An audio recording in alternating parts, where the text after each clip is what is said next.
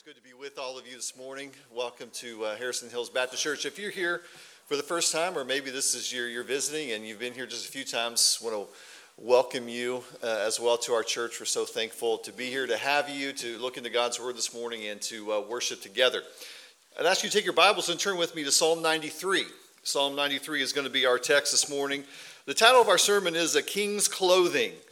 A King's Clothing. And we'll be looking specifically at Psalm 93.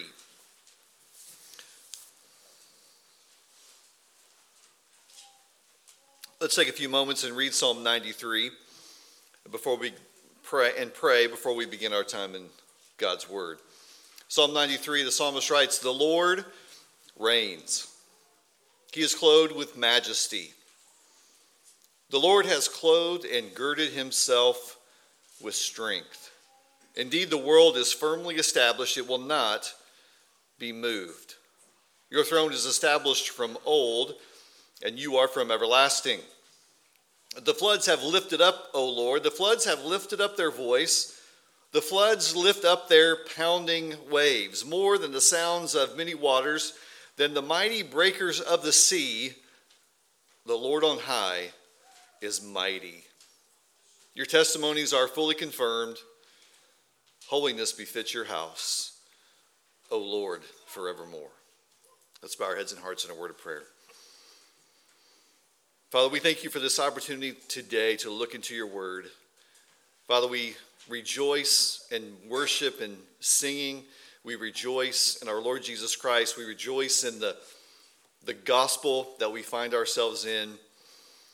Through his death, burial, and resurrection, through his shed blood to provide forgiveness for our sins, through his perfect life imputed to our accounts by faith, that we may stand before you perfect at all times, Lord.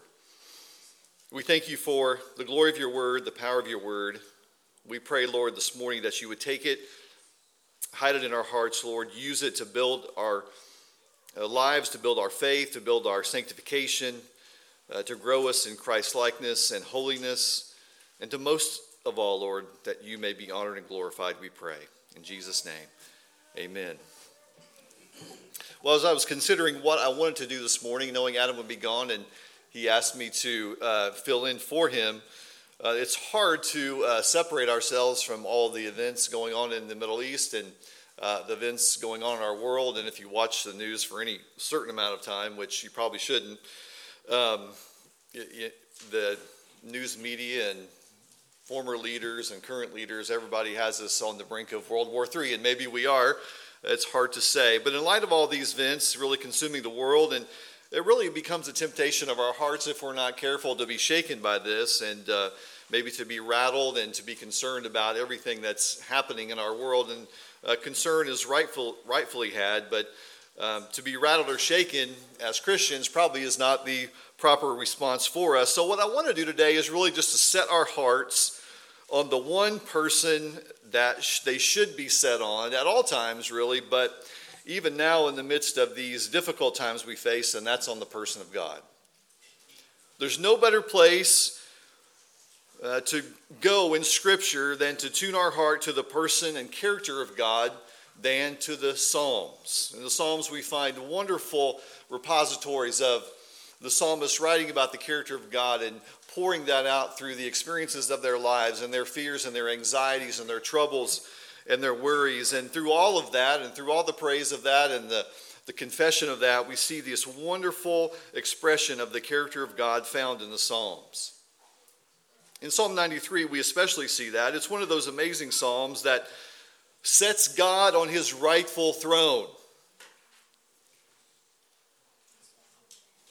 Sets God on his rightful throne, and we know that he is King of Kings and Lord of Lords, and he will bring about his reign and rule in all things. And that's what the psalmist is saying to us here. You know, in God's creation, clothing is a very defining part of a person and can reveal a lot about a person. Clothing identifies, for example, one's profession. You typically can identify a doctor by what he is wearing, or identify a nurse by what he or she is wearing, identify a judge or maybe even a lawyer by what they are wearing. Certainly a policeman or a firefighter easily for the most part, identified by what they are wearing. Clothing also can help us to identify one's nationality or ethnicity, or maybe culture that they live in by what they are specifically wearing. Clothing also can reveal one's attitudes. Torn and tattered clothes sometimes can identify one's rebellious heart, although torn and tattered clothes seem to be the style now, so that one may not work specifically. Suits typically being worn by men or even by women designate respectfulness, dignity, professionalism. Oftentimes we wear black during times of mourning, and you can identify someone who may have lost a loved one and be in a time of mourning or even at a memorial or funeral service. So clothing can reveal a lot about individuals. It can reveal a lot about who they are. It can reveal a lot about the individual. It can even define in some ways that individual and who they are. And this is certainly true in Psalm 93, really here as the psalmist describes God in terms of what he is wearing, in terms of what he is clothed in. Scripture is replete with descriptions and definitions of the character and nature of God, and it's hard to even turn a page without seeing the character and nature of God being revealed. But the Psalter communicates the defining elements of God with powerful illustrations. That's part of the power of the Psalter. They make the intangible tangible. They make the intangible character and attribute and nature of God tangible for us. And Psalm 93 really accomplishes this very thing. The psalmist here in Psalm 93 defines the person of God by not just describing what he's wearing, but being very specific by putting God in a king's clothing. A king's clothing. Why is that? Well, because God is king. He is King of kings and Lord of lords, and he is the sovereign one over all creation. He is the creator. He is the sustainer. He's the ruler. He is the sovereign Lord, and this is true throughout all eternity. And in Psalm 93, the psalmist powerfully brings this truth to light, putting God in his kingly garments, in his kingly vestments. Not that God, as we know, physically wears clothes of a king, although one day we know Christ will, but the clothes here are an analogy. They're an illustration. They're to put tangible scenery on God, tangible clothing on God that tell us and display for us his glorious attributes. In many ways, his clothing in this psalm define him for us. Listen, so that we may worship him, and even beyond that worship, so that we may not be shaken in tumultuous times. Because God is king, and he is king over all. This morning, what I want to do, and this will be our outline, is reveal to you 6 kingly garments that define God and call us to worship him. So in Psalm 93, we're going to see 6 kingly garments that define God and call us to worship him. Look at verse 1 of Psalm 93 again. The first kingly garment we see here is the robe of majesty. The robe of majesty. The Lord reigns, the psalmist writes, he is clothed in majesty. We know earthly kings are set apart above their subjects by what they wear. Earthly kings wear glorious crowns. They wear kingly vestments. They have a signet ring, which official documents are signed with by the king, making them official. They have a kingly robe that projects majesty and rule and authority. The psalmist uses this vivid imagery to define here the person of God. At the beginning of verse 1, he says he is clothed with majesty. The ESV may say, if you're looking at the ESV, he is robed in majesty. Majesty is his dress. Majesty is what he wears. What do we mean by this term majesty when you see it in Scripture? What is the writers of Scripture referring to? Well, majesty refers to loftiness, to a stately dignity, to supremacy and sovereign authority. Clothes of majesty include all of these descriptions of majesty, but ultimately when a king is wearing these clothes, we see this picture of an imposing force because he alone is king. His stature alone presents a powerfully intimidating presence far above everything as a king over his subjects. So if a king who rules from a certain land and his kingdom extends to the far lands all over the earth, his rule, his majesty, his authority extends far beyond to all of those lands because of his majesty and rule. For a king, no atom, no molecule, no hair, no drop of water, certainly no person, certainly no enemy is outside of his control. And this majesty, as the psalmist writes here in Psalm 93, is more than just for show. It's more than just to picture his stateliness. No, this majesty is an active majesty. It's not in word only. We know the writer in John, in 1 John, talks about love as not in word only, but also in deed. Well, it's the same concept here, that his majesty is not just in word, but it's also in deed. We see there in verse 1 again, the very first phrase, the Lord reigns. As a majestic king over all the creation, he reigns over his dominion. Nothing gains life, nothing dies out of this world without his knowledge, without his full control. No earthly king exists outside of his rule. Once you are the king, you're the one in authority. Everything is under you. You do not exist outside of that authority. And when we're thinking of God as king, wearing his kingly vestments, even for every human being, every lot that is cast into the lap is from God. And we know the specific example as well, that God sits on his throne in heaven, and the earth is what? A footstool for his feet. We know at the account of the end of Job, and Job finally questions God, and God's had enough of Job questioning him about his circumstances.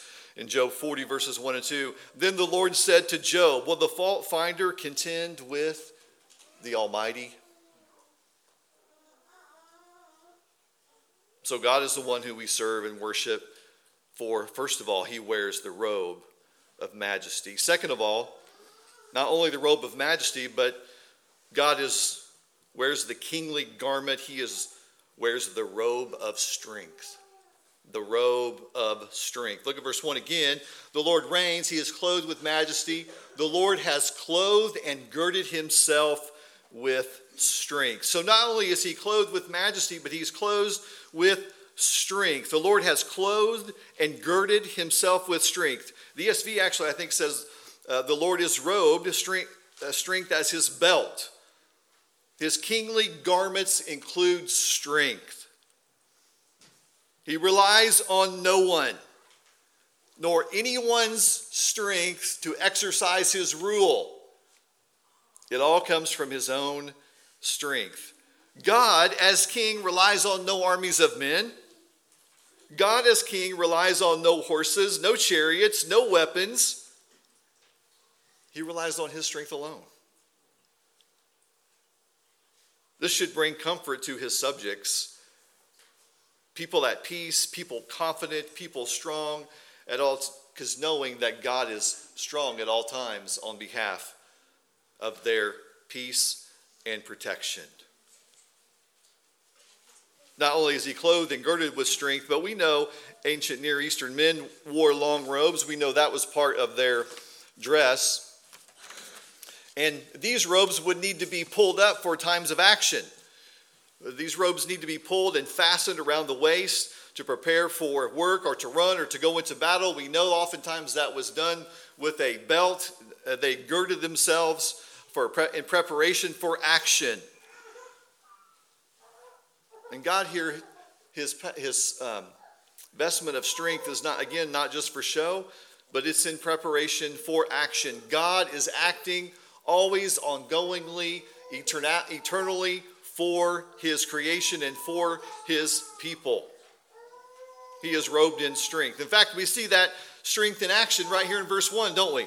Look back at verse 1 again. We see his strength in action right in the middle of the verse. Indeed, the world is firmly established. It will not be moved. How do we know God is strong? How do we see God's strength? Well, we know that indeed God is the one who established the world. He established it firmly. It will not be moved. In his strength, God firmly established the world. It will not be moved. The creation is stable, is all brought forth by his strength. It is all kept by his strength. Nothing will happen to it without his sovereign judgment.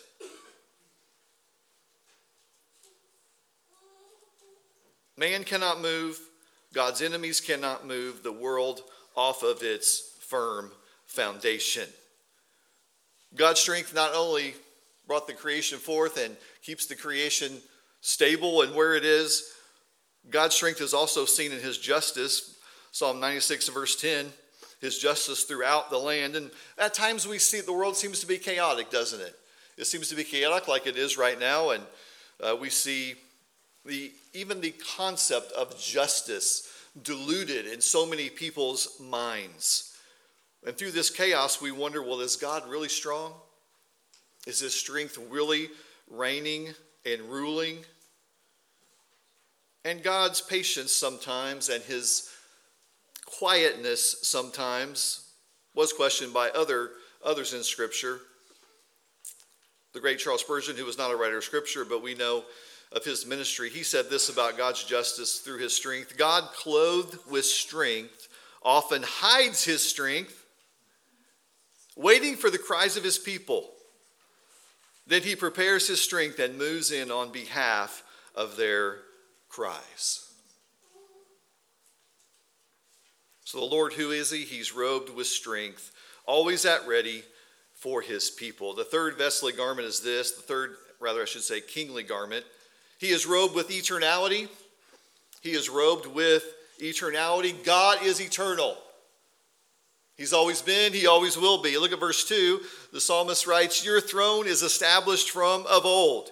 Again, we see the reigning power of God, and his reign will never end. He's reigning now, although it may seem he is not. He is reigning now. Here in verse 2, first of all, we see a reference to a throne. The psalmist writes, your throne. We know a throne is the seat of power. All kings have a throne. That throne is a seat of power from which they rule. But God's throne is different from any other throne on the earth because his throne is eternal. It always has been, and it always will be. His throne is eternal. It is established from of old. It always existed. It always will. He always is reigning. He always is ruling before time, before creation. And once the creation has reached its consummation and rebuilt, God will still be reigning and ruling. This is because he is eternal. He is from everlasting. You are from everlasting. Your throne is from of old. He is eternal in nature. He sits on an eternal throne. He has an eternal kingdom. And listen, it will never be shaken. It will never be shaken. I don't know about you, but this is the God I want to serve. This is the God I want to worship. This is the God I want to know. One who is eternal, one who will rule forever. He is robed with eternality. The fourth kingly garment is found in verses 3 and 4. The fourth kingly garment is this: God is robed with power. He is robed with power. What king do we know who exists without power? Kings and rulers inherently possess power. There is no rule without power. God, as Almighty King, is robed in power. It is part of who he is. He executes his divine will through the power of his being. There's no stopping him in this regard. How does the psalmist describe his power? He uses an amazing analogy within this analogy of kingly vestments, of a king's clothing. He uses an amazing analogy of his power here, the power of a flood. The power of a flood. Verse 3 says, the floods have lifted up, O Lord. The floods have lifted up their voice. The floods lift up their pounding waves. Verse 4, more than sounds of many waters, more than the mighty breakers of the sea. The Lord on high is mighty. He is mighty. How does the psalmist describe his power? Through the analogy of a flood. We know that a flood has massive power, and once it starts, nothing can stop it. Nothing can stop it. The psalmist here builds the analogy from start to finish. We see in verse 3, the floods have lifted up. The floods begin to rise up. Then we see the floods build steam, and they now, the second part of the verse there in verse 3, the floods have lifted up their voice. They become audible. We hear the audible noise of a flood. What an eerie sound of a flood coming down through the valley of the mountains or through the rivers to begin to destroy everything in front of it. And then we see the floods produce pounding waves. Then we see the power building as the flood builds. In verse 3, the floods lift up their pounding waves. And then in verse 4, we see the analogy shift. More than now the sounds of many waters. So now the flood is at its maximum peak, its maximum height, and it is devouring everything in front of us. And then he shifts in some sense to the ocean, more than even the mighty breakers of the sea. And here mighty breakers would refer to 30-foot waves, 40-foot waves, 50-foot waves, 75-foot waves, more than the mighty breakers of the sea. The power that is unleashed through the flood waters and the breakers. And what does the psalmist say? More than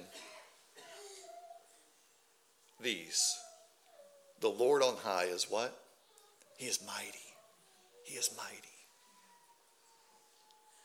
Thus more than the power of flood, more than the power of the mighty breakers.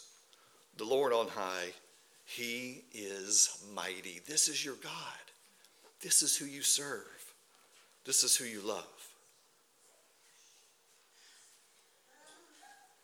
Imagine the most powerful flood. We know what the most powerful flood on the earth was. It was the flood.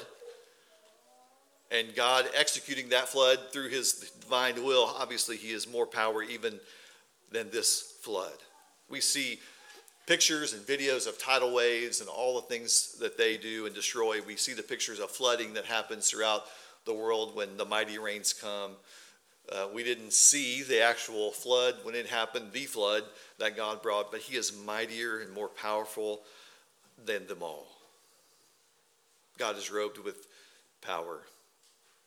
This is his nature. Is there something that we should not trust him for? Is there something that we should not trust him with? Should we not be at peace even during these tumultuous times? We should. We should. The fourth kingly garment was clothed with power. The fifth kingly garment is this, robed with the truth. Robed with the truth. Verse 5, your testimonies are fully confirmed. God's very nature is truth. He is clothed with and clothed in the truth. God reign, the kings reign with the rule of law. We know this, earthly kings, that's part of what they do, or at least they are supposed to do. They are to uphold the law.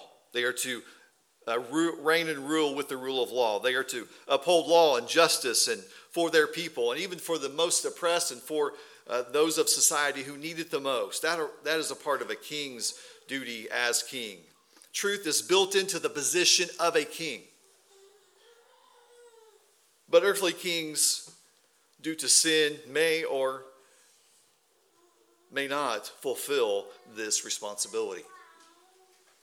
They may or may not sit in the seat of truth. However, we know God as king will not and does not fail in the truth, for he is truth. He cannot exercise his will outside of the truth, for it is his very nature. He is truth, and his word is true. Verse 5, the psalmist says, your testimonies are fully confirmed. This word testimonies here simply means laws, decrees. The word of God are confirmed. They are searched out and they are found to be reliable and true. They are examined to the fullest extent and found to be true. And that trueness, that confirmation also means that God's truth matches with reality. His truth is not set outside of what actually is. It is rational in what is experienced. And it applies to the entirety of his word, the entirety of his scripture. God is truth. He is robed with it. This is his essence. Psalm 12, verse 6. The words of the Lord are pure words, as silver tried in a furnace on the earth, refined 7 times. God is truth. Part of his kingly vestments is that he is robed with the truth. The sixth kingly garment is this, verse 5 again. Your testimonies are fully confirmed, we've seen. The sixth one is this: holiness befits your house, O Lord, forevermore. He is robed in what? Holiness. He's robed in holiness. This last garment, no earthly king possesses. Only God is holy. Holiness befits your house. God's dwelling place is holy, thus he is holy. His dwelling place is holy because he is holy. He is holy and pure, free from any moral defect. This is what we mean by God's holiness. And he is holy, meaning he is majestic. He transcends all of his creation. There is nothing higher than him. He stands far above everything created. He is exalted above all things. Holiness is his entire being. His laws, his actions, his judgments are all holy as he is holy. And as holy, completely free from sin. Completely free from sin. Knowing these 6 garments, how should we respond? How are we to respond? We are reminded to worship him as the king over all. As the king over all. Some responses as we worship him could be his lordship. Maybe we need to be submitting our lives, submitting ourselves in a greater way to his lordship over our lives, to make him Lord and worship him that way. Maybe there's an area of your life you just haven't quite given over to him and let him lead and rule in it. That's one consideration. But we also, secondly, need to be encouraged by this. It's amazing in the day we live in, what's happening right now. The context for this psalm is that Israel is surrounded by her enemies. Well, that's a vivid picture for today, isn't it? We've probably read this psalm many, many, many times. But never has the context been so clear to us than it is today. We need to be encouraged. For the Israelites, when they read this psalm, surrounded by their enemies, they were comforted by the fact that they have a great and powerful God who is their God and who cares for them and who has made covenants with them that he will bring to pass. And we know God delivered them oftentimes in powerful ways, and he delivers his people in powerful ways. So we should be encouraged by this. We should be encouraged that in the midst of these very unstable times that God reigns and rules over all things. And as his people belonging to the church, we should be encouraged because God is sovereign, he's majestic, he's king over all, and he will bring every promise to pass concerning you and concerning me and concerning all of us. We should be encouraged by this. We should walk out of this service today, no matter what we face today, tomorrow, this week, what we hear in the news, we should know one thing: God reigns. God reigns.